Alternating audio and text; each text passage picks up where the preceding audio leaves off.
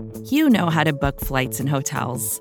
All you're missing is a tool to help you plan that unbelievable travel experience. That's why you need Viator. Book guided tours, excursions, and more in one place. There are over 300,000 travel experiences to choose from, so you can find something for everyone. And Viator offers free cancellation and 24/7 customer support for worry-free travel. Download the Viator app now and use code Viator10 for 10% off your first booking in the app. Find travel experiences for you. Do more with Viator.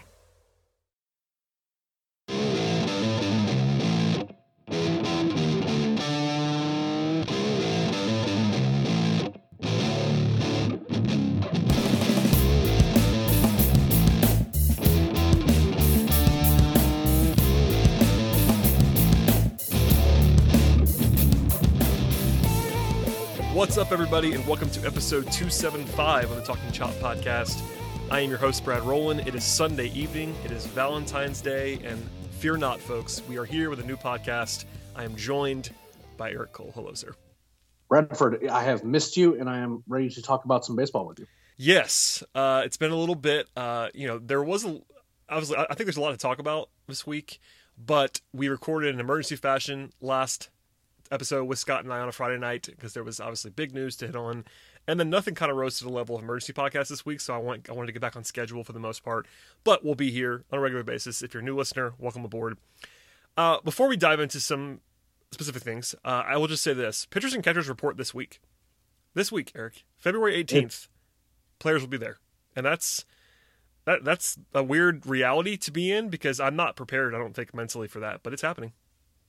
Yeah, it's kind of snuck up on us because we were kind of waiting for news on like the rules under which the game of baseball was going to be played, and we know, I think it's fair to say, most of those rules now. But it was very, we'll see. yeah. I mean, I'm not saying all of them. I'm not saying there won't be changes because there might be, but you know, when those decisions are made, generally you're like, okay, now we have to wait a little while to get into baseball, but I mean, it's right here. And, you know, we won't have, a lot of really substantive things to talk about, until we start hearing about spring training injuries, which is always a fun topic, as well as, kind of getting into spring training games and kind of seeing who's going to be playing for what is realistically not that many slots on this Braves team. So, but overall, I mean, I'm excited that baseball's like, it's set to come back and like, there's going to be real things to talk about rather than just, looking at kind of really marginal roster choices at this point, and then kind of hoping that they work out. We actually get to kind of see it play out on the field, which is going to be nice. Yeah, and we'll talk later in the podcast, probably in the second half, about some stuff that the Braves still have to be doing in the next couple of weeks. But like I said, February 18th is pitchers and catchers. Full squad workout on February 23rd, so we're 9 days away from that as we're recording here. And then they open up with a game that does not count, but a game nonetheless, on February 28th against Tampa Bay. So we're 2 weeks away from that. Stuff is going to be happening, and we will sort of launch into our normal preview schedule beginning after this podcast. So that's coming, as well as a full slate of content on the written side over at the site. So check all that out. And yeah, so before we dive into the news this week, Eric, I have to open the floor for you because obviously it was Scott and I last week on Marcell Ozuna. Not a whole lot has changed there, but obviously the DH stuff factoring in, there's lots of fallout from Ozuna, but I wanted to just kind of open it up to you and ask you what you thought about that move, because I know you tweeted about it, maybe wrote about it, but not in this form. So what was your reaction to Marcell Ozuna?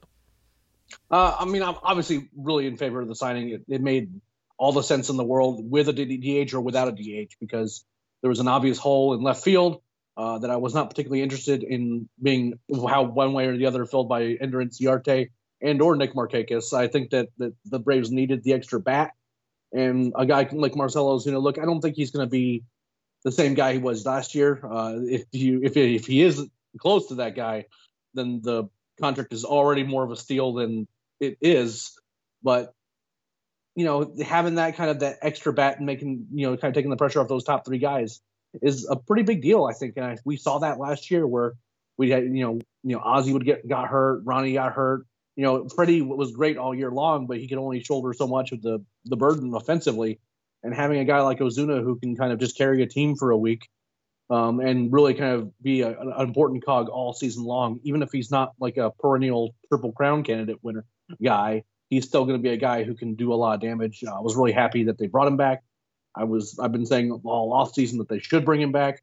The number they brought him back at, I frankly am surprised they were able to get him at that, kind of that overall value. Going those extra years, I assume was kind of where that negotiation was. Are you willing to take a shorter deal for more money, or you take a longer deal for less money per year? And it seems like Ozuna really wanted to come back to the Braves. He had other offers from other teams, and he wanted to. He even said so when he was talking on the same call with AA that tell me what the Braves are offering or what are they wanting to do now that and this is like kind of discussions that were happening after the first round of negotiations about the rules of 2021 were kind of set in stone, where there wasn't going to be a DH.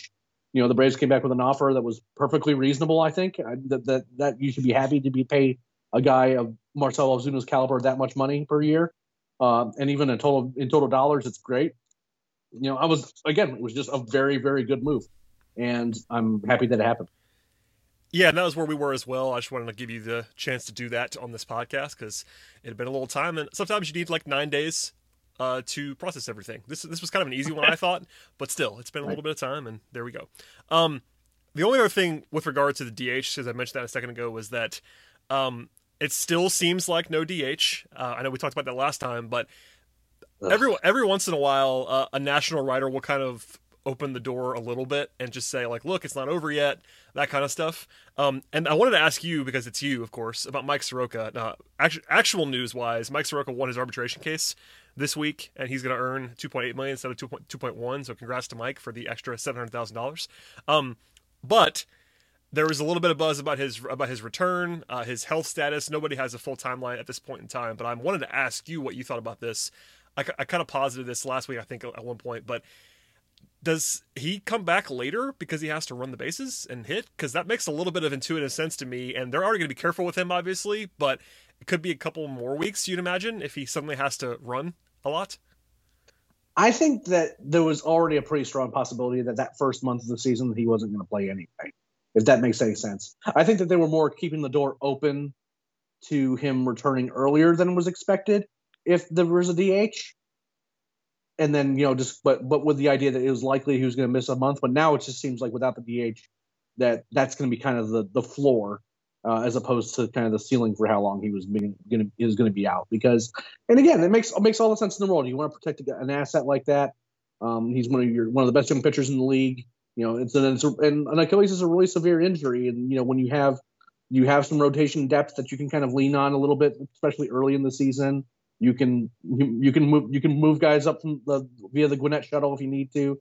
The guys that are already on the 40-man roster. So if you feel like you need to kind of have Kyle Wright, Bryce Wilson, maybe even guys that haven't gotten their chance yet, like De La Cruz, or even a guy like Muller, if you want to give them some shots early on in the season while Soroka kind of rehabs and make sure that Achilles isn't super tight and he doesn't cause him problems later on in the season, then they can do that. I am a little. Again, the more the off season went on, there was already a lot of skepticism that he was going to be ready to start the season like right away, right? So I feel like they were setting the expectation that he was going to start the season on the injured list, and with no DH, it makes it just that much more likely that that's going to be the case. I don't know if it necessarily changes what the real timeline is. I think that they were always going to be a bit cautious with him, and now they're just going to kind of be like locked in on. Even if he's throwing well, he's still going to have to wait just to kind of make sure that Achilles is strong. Yeah, so I mean, the no DH hurts a lot of teams, but I think it's not necessarily great for the Braves. Between Ozuna, of course, and the Soroka potential. I mean, obviously Max Fried's a good hitter, so I guess that maybe is a slight advantage, but it comes and goes. I don't love the fact that the Braves and everyone had to plan without a DH or with a DH, and now they have to go back to no DH again. And anyway, all that stuff, it's happening. It's out there. Again, congrats to Mike on his extra money that he earned this week, but we will leave it there for now.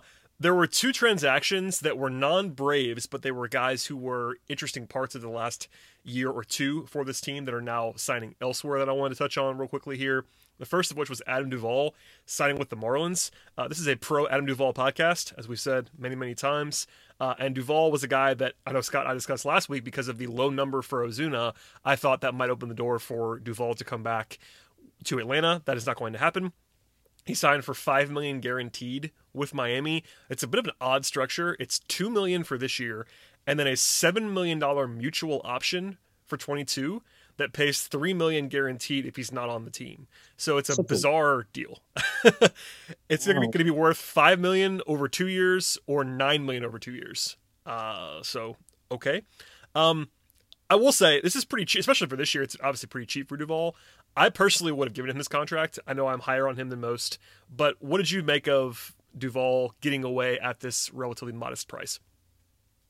It's a couple things. One, that it was, under the assumption that there is no DH, Anthopoulos said point blank that Marcell Ozuna is the everyday left fielder, right? Yes. So I don't think this was all a dollars thing from a Duvall perspective. I think the Braves would probably pay Duvall this much just to be on the roster because he's good enough to be as your fourth outfielder.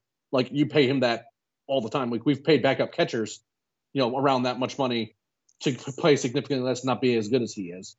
But I think that he wanted playing time, and he can get that on the Marlins, and he wouldn't get that on the Braves. I think that the plan is to give Christian Pache, give him his shot. Obviously, no one's going to take playing time away from Ronald Acuna Jr. And once you have Ozuna in that third spot, now I think if they had been announced early, again, this was talking in real time. This kind of happened, one thing after the other. But if there had been an announcement there was going to be a designated hitter in the National League, I think that Adam Duvall would still be with the Braves. I think that then he would play in left. Ozuna would be your DH, and the lineup basically looks the same as it did last year. And that's what I think would happen because for Duvall he wouldn't be too expensive, and he'd be able to get the playing time that I think that he wants. And we've seen what happens with Duvall when he doesn't get consistent playing time. That's just not a role that seemed to suit him particularly well. And I think that he's earned the chance to at least get more playing time elsewhere. I don't think that the Marlins is an absolute perfect scenario for him necessarily, but it's kind of a weird contract, and maybe it allows him to kind of continue to show that what happened last year wasn't a fluke where he went wild for 2.5 weeks and then was kind of pretty ordinary the rest of the season, which is frankly kind of what it looked like. But there's real talent there, and he has real value. He's a good defender, and with that much pop, you want to at least kind of see what you can get out of him before you kind of give him a long-term deal, and maybe prove that small sample size, if you do it over a larger sample, he can actually provide value commensurate with being paid a little bit more than what he was. Because I'm with you, I thought he was going to make a little bit more money than what he ended up signing for. But maybe this is a way for him to kind of his make good deal, see if he can make himself a little bit more money by just signing a short-term deal with the Marlins, and then if he feels like he really breaks out there, then he can go into the next offseason and make some more money. Yeah, and like you said, I'm glad you brought this up because I think the playing time is really important. A lot of guys, and rightfully so, want to play. I mean, that happened with Jock Peterson earlier in the cycle, where we were surprised by the number there and the destination, but they offered him a full-time job with no platoons, and it's like, well, that's appealing to a lot of guys that want to play. I do want to have a quick postscript on the Adam Duvall era in Atlanta because I think it's kind of interesting. He obviously had that horrific start back in 2018 when he arrived. And that dragged down his numbers, but even with that in play, even with that included, he finished his Atlanta stint with exactly a 100 WRC plus, which is league average. And when that guy's your fourth outfielder, that's actually pretty good. In the last 2 seasons, he was genuinely good. He slugged a combined 545 in 2019 and 2020. He had 26 home runs and 339 plate appearances, so he was on pace for like 40 plus. And had a 117 WRC plus combined. I know a lot of his production in 2020 was that one hot stretch, but again, this is it's 2 seasons, but it's really equivalent of about 1 season in terms of his role. And he was an above average player. Like, he was a very, very solid contributor. I know we sort of made it our brand to talk about how much we liked Adam Duvall, but it really ended up working out quite well, especially if you ignore 2018. But even if you bring 2018 in, he still did a pretty good job. Well, and there was the whole, once that trade happened, there was this talk about how he was going to be better as a better option, kind of really thinking that he could turn back the clock like he was with the Reds. And then he was truly terrible in a part-time role. And it didn't help that Preston Tucker and again had an Adam Duvall-esque hot stretch, honestly. Wow. Preston Tucker, what a name. I'm bringing back the hits. What a name. Wow. He had a stretch of 2 weeks where he had a couple of game-winning hits and was leading the league in average and all this other stuff. And, no one's heard from him again. So like, it's kind of one of those things where there was a confluence of events resulted in Duvall kind of not making the best first impression. Then he went to Gwinnett and was hitting the crap out of the ball there. Gets called back up, and the rest, he was very, very good. I think Braves fans, considering what they had to give up to get Duvall and what the overall what they needed from him over the last few years, he gave them that and more. And I wish him nothing but the best. Again, had some really fun moments. Notably, when was one of the few players to actually show up and hit against the Cardinals in the series in 2019, and was really putting up some really stellar power numbers for the Braves in at least a short stretch this past year. So I hope he ends up doing really well for himself, because he seems like a really, really, really nice guy. Fits in well with basically any clubhouse, at least it seems like to me. And I hope he does well down there. Yeah, I just want to make sure that we talked about him for a second, because he's not going to be back, and that investment, like you alluded to there, worked out pretty well for the Braves. So a nice little move on the margins. The other guy who is now going to be gone is Mark Melancon. He is going to San Diego to join the contending San Diego Padres, who are loaded, by the way. He'll be 36 years old. Obviously, he's an older guy. We talked about him a lot in the last couple of weeks as a potential option still in the bullpen. He's not going to be coming back, obviously. He had a 3.30 ERA in the 2 seasons. Well, I guess 1.5 seasons with the Braves. There were some signs of decay on his stuff a little bit last year. He only struck out about 5.5 per 9, which is like very, very bad for a high leverage reliever.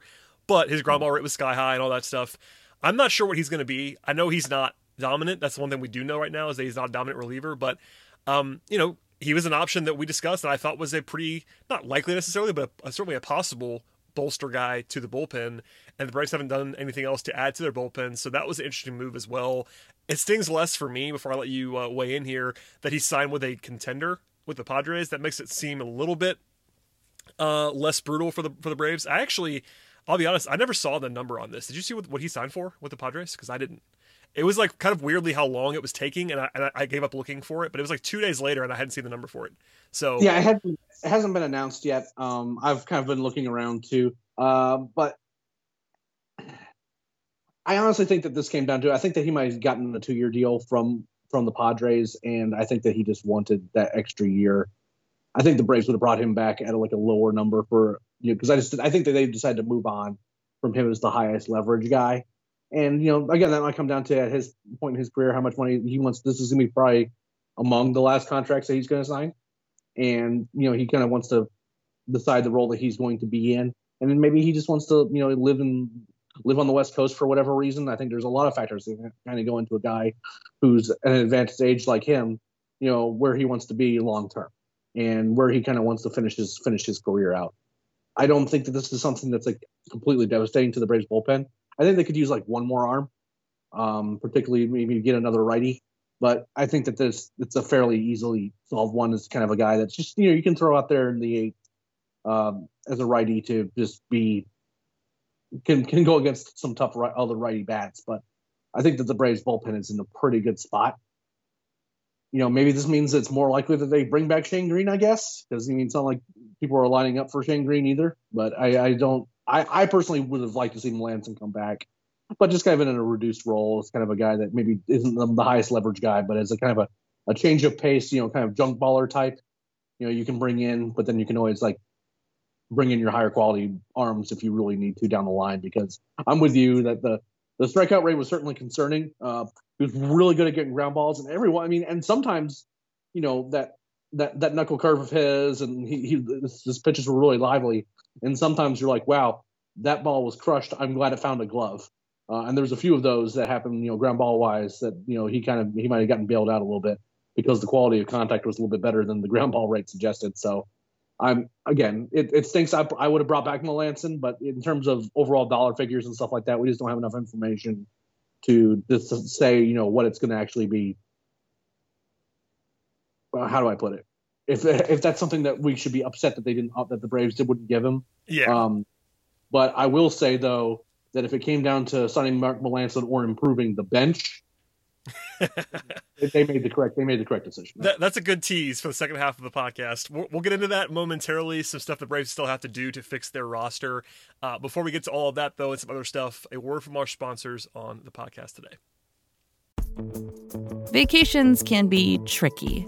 You already know how to book flights and hotels, but now the only thing you're missing is, the actual travel experience. Because is it really a vacation if you're just sitting around like you would at home? You need a tool to get the most out of your time away. That's where Viator steps in. You can book guided tours, activities, excursions, and more in one place to make your trip truly unforgettable. Viator has over 300,000 travel experiences to choose from. Everything from simple tours to extreme adventures and all the niche, interesting stuff in between. So you can plan something that everyone you're traveling with will enjoy. Real traveler reviews give the inside scoop from people who already been on the experiences you're considering, so you can plan with confidence. Free cancellation helps you plan for the unexpected. And 24/7 customer support means you can travel worry-free. Download the Viator app now and use code Viator10 for 10% off your first booking in the app. Find travel experiences for you. Do more with Viator. All right, Eric. Heck of a job by you, by the way, on the natural tease to part 2. Congratulations on that. Yeah. Have to put the cliffhanger out there. Have to. Final thought, by the way, on Melancon, goes to your point. If he signs for like 1 year, $2 million, it's going to be people are going to be mad, and I get it. But it's really just weird. This is not even Melancon necessarily focused, but it's very, very strange in 2021 to hear a deal reported by essentially every outlet, and then like 3 days later, we don't know how much money or even how many years it is. That's very strange. Just as a, can you imagine if that happened with the Braves? If Ward broke the Braves signed like quality player X, and we didn't know for 3 days what the terms were, like that'd be pretty maddening. Can you imagine if that's what happened with the Ozuna deal? Yeah, it's like Braves signed Marcell Ozuna, but nobody knows how many years or how much money. Look, a certain kind of rosterbation has to happen on the internet, Brad. And if you don't give the people the numbers, then they can't do that. They can't do that. They can't have their hypothetical, well, this means we can afford this guy conversation. Instead, they just get mad because, I don't know, they're entitled to that information or something. Yeah. But going back to where where you teased out, the Braves still have some needs here. Obviously, this is going to be, again, I think probably our final like non-preview podcast, unless there's an emergency pod this week. And the Braves have some stuff they have to address. Mark Bowman wrote this week that the Braves might have around $10 million to spend. There is some guesswork there. Everyone agrees now in terms of people that are plugged in. They're not going to get to last year's payroll. That ship has sailed, it appears, at least preseason. But $10 million maybe is enough to do some stuff. And like you alluded to a second ago, the bench is the worst part of the roster right now. Especially when you think about the fact that with no DH, your bench matters more. And it sort of feels strange because if you have a DH, you need one more bat on a full-time basis, and that's true.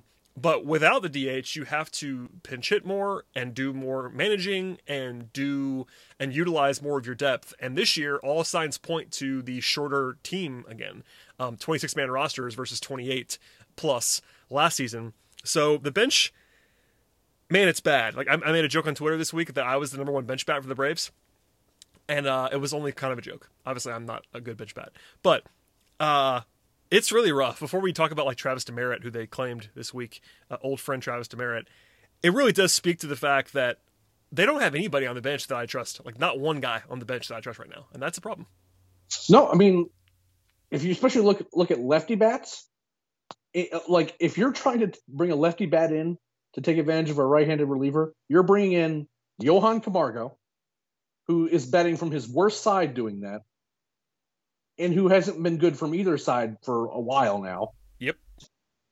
Or you're bringing in Ender Inciarte. That's real bad. Like really, really bad. Your best pinch hitter, honestly, on the bench right now is going to be whoever's not catching, we assume, because if it's William Contreras, then he's a guy that we like as a hitter. Alex Jackson is a little bit scarier as an option. Yeah, I mean, you can't say that you can't say that it's Alex Jackson. Like you can't say the best bench bat is Alex Jackson based on what he's done in the major league so far. I guess maybe Contreras, and I'll defer to you on that. But the overarching point is like the two most famous guys on the bench are Camargo and Inciarte. Like, whew. Yeah, it's that's not off. I mean, defensively, Inciarte as a defensive replacement in a corner or something, that makes sense, right? Like that's not something that like you bring him to replace Ozuna in a strange scenario where Ozuna's not going to bat for basically it's going to be like he just batted it. You bring him in, obviously a better defensive player than Ozuna is out in the outfield. That makes sense. Offensively, they don't have those kinds of options for pinch hitters. This is kind of this is a bench that would honestly be improved by signing Charlie Culberson to it right now, which is not a place that you necessarily want to be. And that's just the truth. And so now before anyone starts sending me angry tweets, it does not mean I think they need to sign Charlie Culberson to be on their bench or go get him or whatever. I am saying that they need to get some more quality bats, because without a DH, all of a sudden these pinch hitters matter a lot more. And they have some options. Some guys are bringing on minor league deals and stuff like that. That again, there's some upside there, and we'll kind of have to wait and see on some of those. But as of right now, what we know and who's on the roster, it's ugly. Yeah, I mean, Demerit's a good guy to talk about because that obviously happened this week. He was in Detroit. Obviously a former Braves farmhand that you are very familiar with. He's 26 now, which is not like ancient, but not a prospect anymore necessarily. A great athlete, multi-position guy potentially, but in the major leagues, he's not been able to make contact.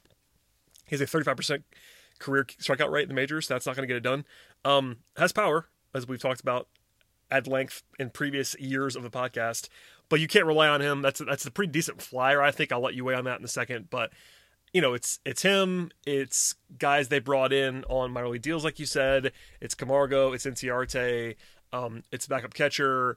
They just don't have. And I know, we've criticized the Braves in the last couple of years, even as they were good, for not being able to build out a bench, and this is going to be the case again now. I think we'll all be surprised if the bench is a strength. Even if they make a move or two here, it's not going to fix the bench. It will make it better, probably, but I don't know. I mean, obviously, part of it's probably that I'm lower on Camargo, but man, if he's your number one bench bat, like I just don't even have a way to describe how bad that is. It's not good. And by the way, if you get an injury somewhere, then you got to start one of these guys regularly. So and it's probably going to be Camargo. Yeah, I mean, he's honestly, as much as I'm not a big enthusiast about Camargo, he's probably the best player on the bench right now. I mean, unless Ender finds the fountain of youth from 2 years ago and is suddenly able to play defense and run again. It's on the bright side. There is a way for the Braves to add to that bench without too much cost, you would think. It doesn't have to be a huge splash, but that's the one area I think you would agree, but if you don't, let me know. That's the one area in which they kind of can't go into the season, I think, with their current bench. They have to do something there. Well, yeah, and I think that everyone thinks that, right? I would hope. I think, yeah. Now, as for Demeritte, there's a lot of things to like about him. He's kind of one of those guys too that when he makes contact, he puts so much backspin on a ball that you're like, oh, that's just a lazy fly ball, and then it just keeps carrying type thing. It's kind of fun to watch in a lot of respects. But the hit tool issues that he had when he was in Detroit, those were the same. He had the same problems when he was a farmhand with the Braves too. This wasn't a guy that was hitting 300, for Double-A, and he just happened to get traded away because the Tigers seemed to like him. He was kind of thrown in on the deal that sent Joey Wentz out to bring in Shea Green, and part of the problem with that was that his hit tool was just so suspect. And again, he draws a fair number of walks. At least he did in the minors, and there's real power there. But it's just the contact rates were not good, and the quality of contact was really suspect at times. A lot of it was just kind of pop ups, and you wonder how much of that can be fixed. Now, for a bench bat, if they feel like they can at least get him to reasonable, 61 WRC plus isn't going to do it. It's just not going to mean no. That's not a major league hitter. So you have to get better than that. But as a guy that's on your bench that can play multiple positions, that can also run into a ball and hit some home runs every now and then, I mean that has real value. Whether or not the Braves can actually do that and get that out of him is a different question altogether. I hope so, because Demerit's a guy that Gaurav was very, very excited that Demeritte came back just because there's so much potential with that guy, but he's not a guy that I'm expecting a ton from. especially at this stage in his career, I feel like the improvements that he had to make are severe enough to where it just doesn't seem likely when the guys had this much time to develop. That's a flyer. It just is what it is. Just for the sake of clarity, I'm going to read the names to the audience of the current players on the 40-man roster that are not projected to start. So these are the bench options on the current 40-man roster. Mm-hmm. William Contreras and Alex Jackson at catcher. Sure. Johan Camargo, Jack Mayfield, who is a utility guy who can't really hit. Abraham Almonte in the outfield. Travis Demeritte. And Norense Arte. That's it. So that proves our point, I think. I'm just saying. Yeah, you might want to carry 3 catchers if you're wanting some guys who can actually hit in the late innings. I'm just going to throw that out there. Snit does like he does enjoy carrying 3 catchers. That's not something that he's averse to doing. But yeah, it'll be weird. We'll see there. But that's the spot that we all, I think, agree they need to do something. Obviously, it's not going to be Adam Duvall anymore. That was a pretty logical option in some ways. They didn't do that. So we'll see what plan B is.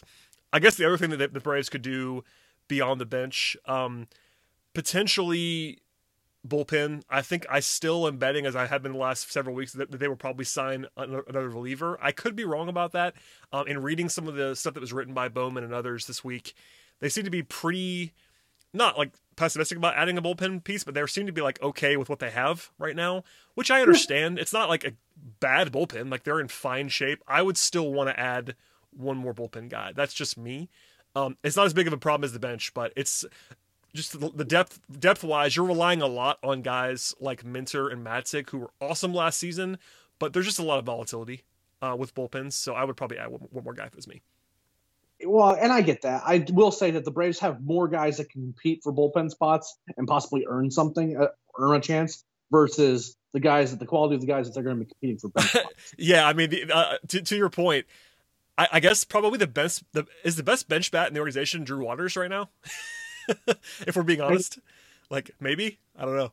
Yeah, it very well could be, honestly.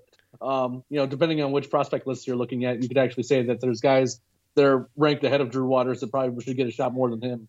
But yeah, I mean, he might be switch hitting outfielder with speed and power. I mean, well, and obviously we would not want him to go beyond being in Atlanta. At least I wouldn't want him to be in Atlanta and only be the 5th outfielder. That would not be a good use of his talent. You want him to play every day, I would imagine. But it kind of speaks to the fact of how dire it is. Anyway, it's a little rough.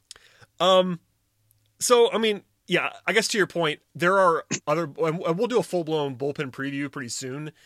But maybe there are young guys that I just don't consider that much, and this is more your purview, that could be potentially interesting relievers this year, and that I'm just not thinking about, that might be adding to that depth.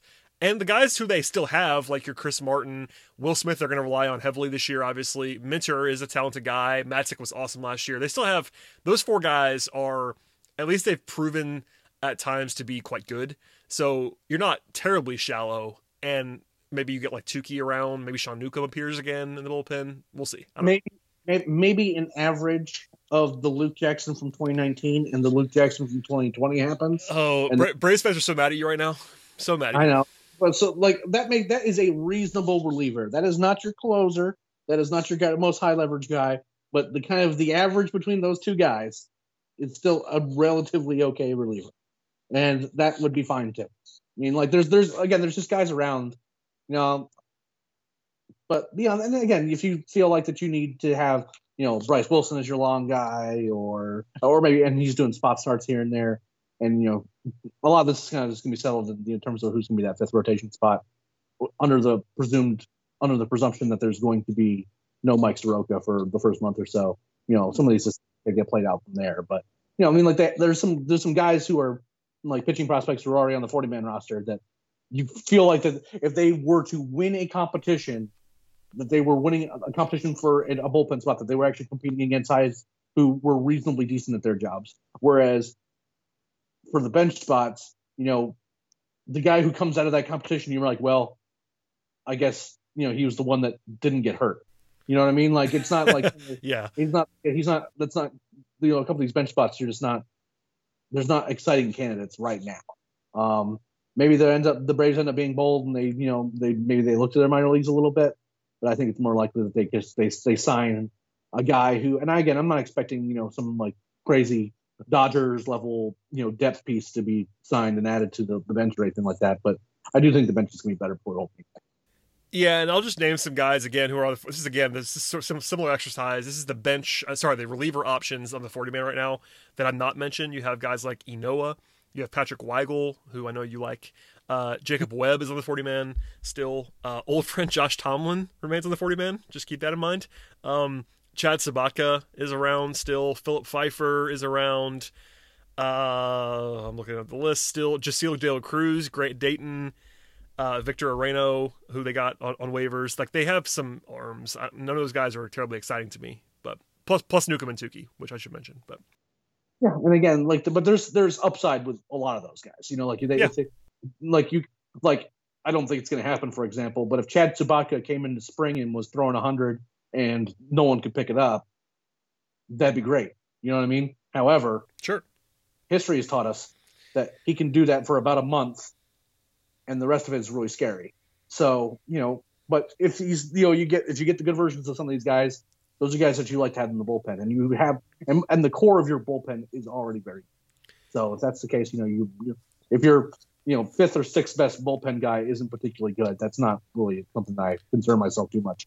However, when your primary pinch hitting option is Johan Camargo at the moment, and if anything happens to anyone on your roster, the next guy up is also Johan Camargo for any position, really, that's problematic. And I think that's going to be addressed. Yeah, that all makes sense. So obviously, we'll have more on the bullpen in the near future, but a good broad overview there quickly. Two more things to get to on the podcast today, one of which will be quick, but I am obliged to ask you because you were on the podcast and you are the prospect guy. Two of the more prominent farm system rankings came out this week. Baseball America. I blame Carlos Collazo for everything there, always. And then Keith Law came out as well. The Braves were 5th for BA and 6th for Keith Law. I have no opinion on this because I just don't have one. That seems pretty good to me, but maybe I'm wrong. What was your reaction to those two lists that came out? That seems about right. The list as it stands now, generally speaking, is pretty top heavy. There's going to be, you're going to lose Pache and Ian Anderson this year. They're going to lose prospect eligibility, and those are two of the top prospects in baseball, and those are no longer going to be guys who get factored into these farm system rankings. So there's going to be a bit of a dip. I will say anyone who's putting too much stock one way or the other in these lists, it's worth mentioning that there was no minor league baseball last year. So yeah. In terms of actual player development and, changes and, seeing how guys debuted and developed and getting older and things like that, like there's a lot more flying blind than normal right now. So like when we put out our list, like it was extremely low confidence. We made a couple bets on a few guys, Michael Harris and Mekhi Backstrom in particular are players that we really like a lot, and we just decided to place bets on those guys because we think they're very good.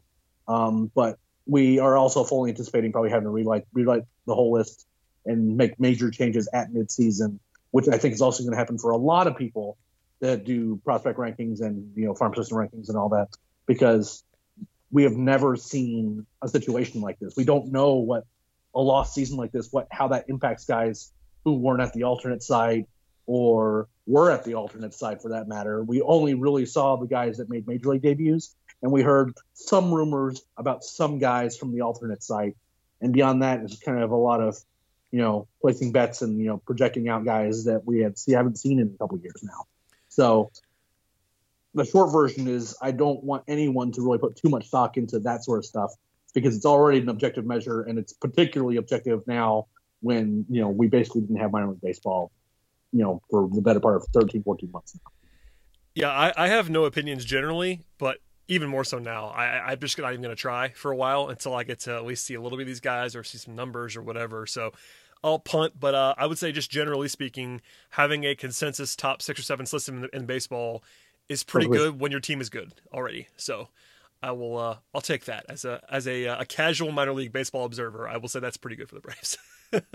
Once Jesse Franklin IV breaks out next year, the only guy I care about, quite honestly, in the entire system is Jesse Franklin. So as long as he's good, I'm fine. If he flames out, then I'm going to have to retire from baseball podcasting. So it is what it is. Okay, last thing, and I say this for the end on purpose because I don't think it's a big deal, but the number one topic on Braves Twitter this week was the projection systems that arrived, and specifically, I will say, the PECOTA projection for the Braves. The Fangraphs came out as well. They had the Braves second. That does not bother me at all. They had them for 89 wins. You can be mad about this. I understand. It is what it is. PECOTA is the one that got everybody riled up to the point where, and as a media consumer and someone who pays close attention to the media, this is very fascinating to me. PECOTA's projection was so controversial for the Braves that Craig Goldstein, who is the editor-in-chief at Baseball Prospectus, who puts out PECOTA, did like 5 different interviews about it. That's crazy. Like, that does not happen. You do not have... And they were, like, not just Braves outlets. He was going on with national publications to explain why PECOTA was so low on the Braves. And Mike Petriello, who is awesome, at MLB.com, wrote an entire piece. Again, this is a national site. Mike is a national writer. He wrote an entire piece explaining to... basically just to Braves fans why the systems might not like the Braves. That is insane. Oh yeah, and Chris and I were getting into it because this comes down to a certain amount of preference, right? Like I think like Chris has seemingly liked the like Baseball Prospectus stuff significantly more than I have over recent, in terms of like the different metrics that they have come up with over the years versus the ones that I prefer to use. I'm generally more of a BA or a Fangraphs type of guy. I look elsewhere and I try to look at everything, but and this is just me personally, and this is a preference thing. I've not thought a lot of the Baseball Prospectus product in general the last few years. I haven't really enjoyed reading the prospect lists either. And I think that look, these are just, there's a lot of hands involved, but I think that there seems to just constantly be like some weird things involving big markets versus small markets and kind of how that list, how things are done over there and how it operates and how it looks optically. And I have not enjoyed it enough or been interested enough to research it enough to change my mind on that. But there's plenty of smart people that I do trust who really do like this stuff and are engaged by this stuff. So it's not something I have, like I would say, a crazy strong opinion on, other than the fact that I think that if your system consistently puts the Mets in first place and finds the Mets in fourth place, then maybe you might want to work on how your system operates. And like the best example I can give here, and that's why I tweeted that, like whenever I look at what BP puts out, I kind of cringe a little bit because I think that some variation is good and should be expected in projection systems. If the projection systems are different, then the numbers are just going to be a little bit different here and there. Yeah. But again, for Fangraphs, like they put the Braves second place, but it's only like a couple games away from the Mets, right? Whereas somehow BP puts together a projection system where the Mets are all of a sudden the Dodgers and are running away with the National League East by 10 games, and the Braves are somehow the 2020 Marlins. And I fundamentally don't understand how a system can be designed that would create that number, especially when you factor in like in previous years. They've consistently underranked the Braves. Now, some of that's the Braves' fault, right? Like they were kind of, in 2018 they kind of defied all odds and actually won the division. The 2019 team, they outperformed their Pythagorean win loss. So they also punted the preseason. Remember, 2019 they added the bullpen guys and Keuchel midseason, and they're not incorporated in the projection preseason. Exactly. So there's some nuance here, and like that was what got everybody mad, honestly, more than anything, is that this is the 4th year in a row, and Braves fans are particularly salty about these systems right now because the Braves have won the division 3 years in a row, and I get it because they were mad at us for picking the Braves like second, and we were even higher than those systems, so I get it on that level. And again, if it's close, I don't care. You know what I mean? Yeah. But I do think there's something going on with PECOTA that is overvaluing, and it's weird because it's only a few teams. It's like the Angels have been weird a few years. The Mets are consistently weird under their models, and it just makes me suspicious, right? Like it makes me suspicious that the outlier teams happen to reside in these big markets, or they happen to be, like what would be media friendly in a lot of ways, because it seems like that they read the scouting reports on what Noah Syndergaard is supposed to be over an entire season and ignoring the fact that he hasn't been able to stay healthy. I would just say this: I am not suspicious of that. I get why you are because of what you just laid out. I think they just have a system that undervalues the Braves, and it's not on purpose. People I'm not friends with Craig Goldstein. I don't know the man. I know he's smart, and it was kind of funny to see him have to do the media tour he did the whole quote, which you're currently highlighting in our document, which made me laugh. He said on the record that the projection for his own system, which by the way he did not design, but he is the EIC Baseball Prospectus. He said the system feels 5 wins or so light. That was a quote, and it also feels a comparable amount heavy on the Mets. So that basically brings the Braves and the Mets back to level playing field. So there's just some noise here, and like I'm not mad about this. I know how this works, and I know that it's a quirk. I read it and I look at it and I just go, ugh. Well, yeah, it's brutal. I mean, this is one of those ones that's so bad that everyone kind of had the same reaction of like, okay, what are we even doing here? Like, for instance, I had some BP apologists mad at me. Well, that's fine. I mean, I get it. Like, I'm inclined to say, look, one weird projection does not make a system like useless. Like, I'm not going to be the guy who comes down here and just like says PECOTA is like ridiculous and terrible. But that projection of the Braves does not make sense. Like, the one that's craziest to me, honestly, of all of them, like the wins are too low. It's 82.4, whatever it is. The one that got me was the 5.4% chance to win the National League East. It's like, that is unthinkably ridiculous. Obviously, the Braves might not win the East this year. That is in play. To give them a 5% chance to win the division this year is like, what are we doing? Like, no, the 96 wins for them. Like, again, the win totals for the Braves, I mean, whatever. If you put them in 4th place, but everyone has mid-80s wins. That would have been better. If they had been in 4th, that would have gotten a lot of headlines. But if it had been like 86.5 wins in 4th, it'd be like, okay, that seems a little low, but whatever.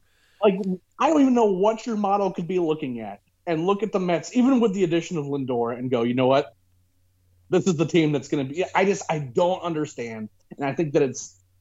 I don't know enough about their model to like make a specific objection. But there's been a lot of things, and again, like Craig Goldstein's a very smart guy. There's a lot of incredibly smart people that come out of Baseball Prospectus. So like, I don't have like this isn't like a dog them type of thing, but just I have trouble just.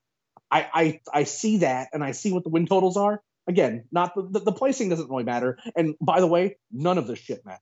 No, let's just try to get that out there, because this is just a projection, and at best, this is like bulletin board material type stuff. You're like, oh, we'll show them, that type of thing, and it drives discussion.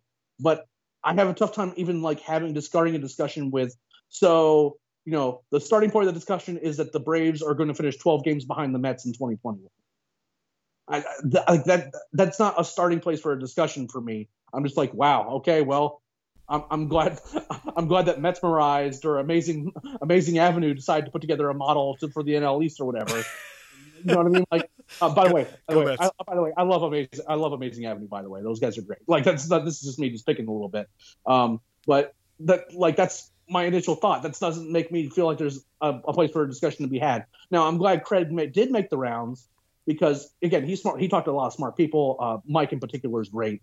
And Craig's quotes were all reasonable. That's the thing. Like, if you read what he says, he knows the system is bad on this. Like, it's not at least in his mind, he thinks the system is too low on the Braves and too high on the Mets. So like, it's one of those things where my last point on this, and I'll let you finish, is that PECOTA, they're not changing the system to make the Braves look bad. There's this like thought that, and I know I get it, but like, they're just plugging in numbers, man. At the end of the day, it's a system, and you can be mad at the system. I totally get it, but they're just plugging in numbers, and it's like when the guy in charge of the site is like, I missed that one. It's just kind of hilarious to me. I don't know. It's fun. So again, like the sum of the work as of now, including the follow up pieces after that, is much more interesting to me. The Petriello piece is great. I'm going to link to the Mike Petriello piece in the Talking Shop post for this podcast, because it's very honestly, read that piece. You may not love it all if you're a Braves fan, but if you have not read that already, Mike does a really good job laying it out. I'm sure there'll be people that are mad about certain things that he says or gets into about the projections, but it lays out a good rationale, or at least an explainer of like why a system might be low on the Braves, which is all you can really ask for. I will say a couple things on this. One is that if your system is consistently wrong about certain types of teams or certain types of metrics, and again, this is coming from somebody who has, I would say, a cursory understanding of how PECOTA works in particular. There's a lot of projection systems, and frankly, knowing all the nuances of kind of how they under or overvalue certain things is not something that I delve into constantly, and it's an ever-changing thing. But I will say that if you're consistently wrong about the same teams or the same type of thing, an adjustment probably needs to be made. And I openly question when content is put out, which is obviously going to generate a lot of controversy, and then going back and saying, yeah, that's probably not right, or yeah, that's probably heavy. Like, it feels a lot about the stupid Fangraphs list that I end up shouting at somebody, and you were there, you remember watching me do this. Ryan Weber.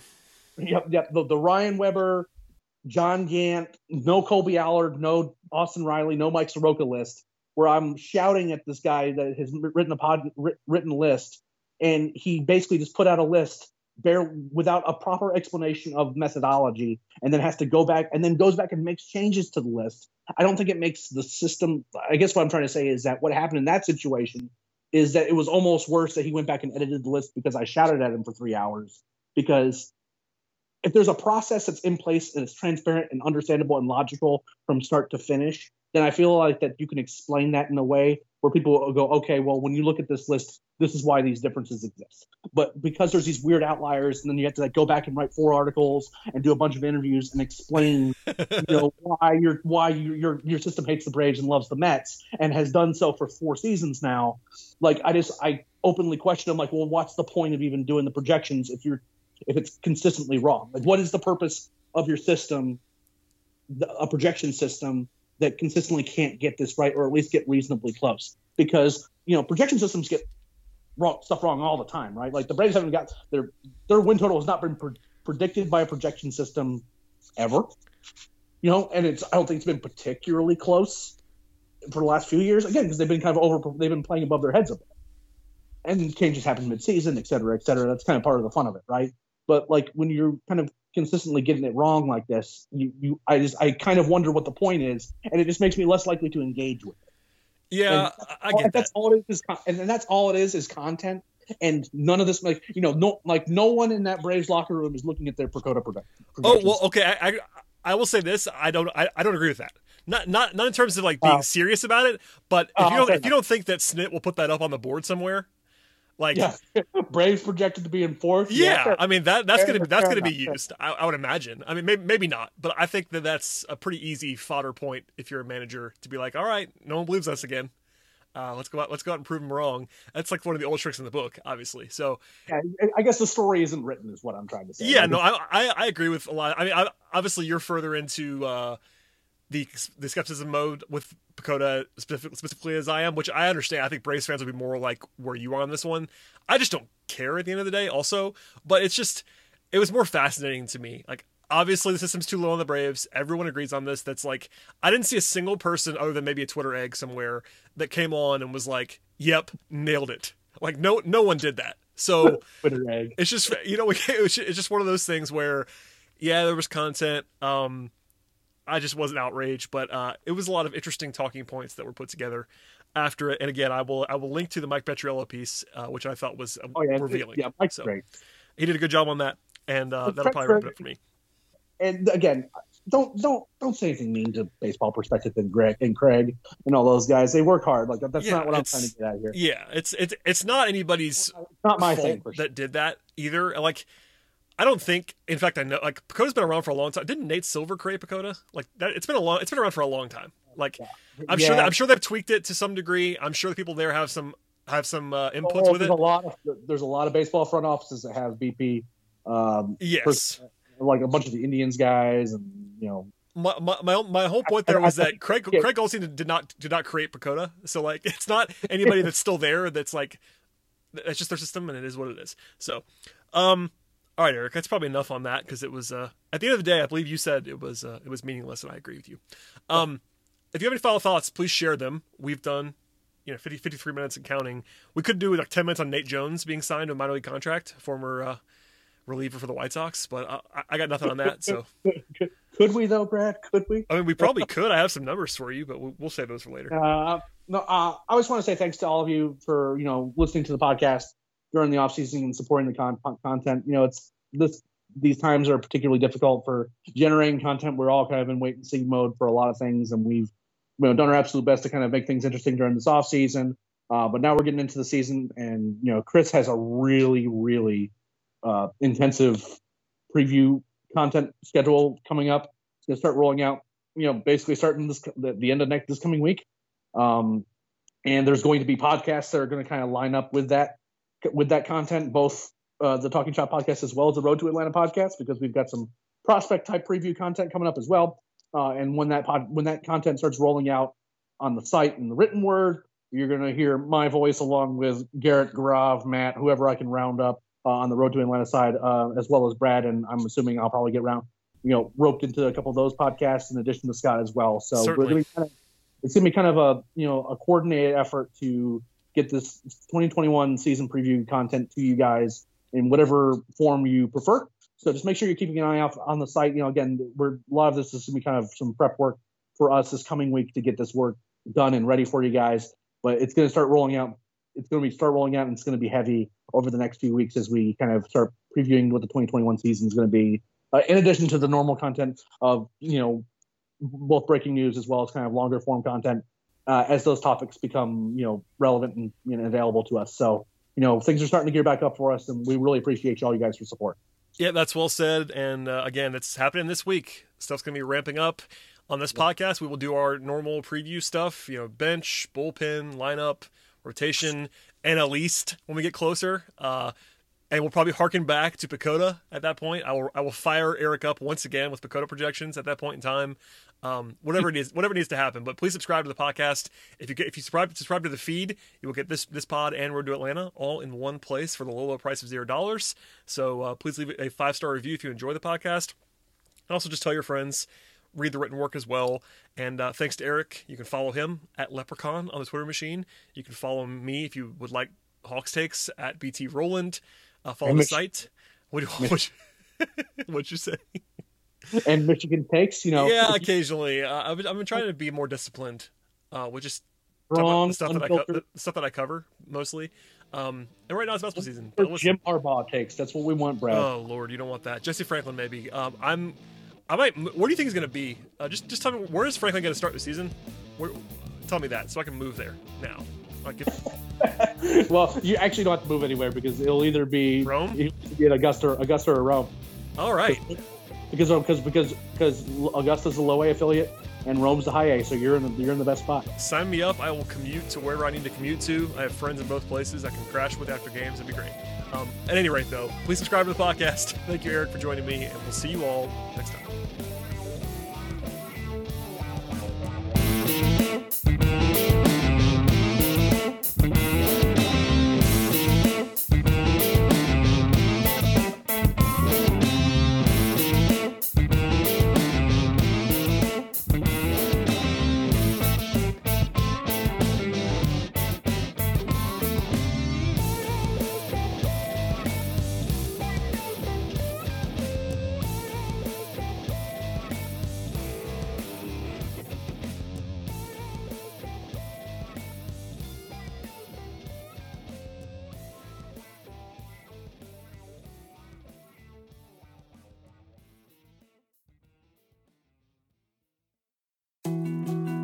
More to-dos, less time, and an infinite number of tools to keep track of. Sometimes doing business has never felt harder, but you don't need a miracle to hit your goals. You can just use HubSpot, because their all-in-one customer platform can make growing your business infinitely easier. Imagine this: high-quality leads, fast closing deals, wildly happy customers, and more benchmark-breaking quarters. It's not a miracle, it's HubSpot. Visit HubSpot.com to get started today.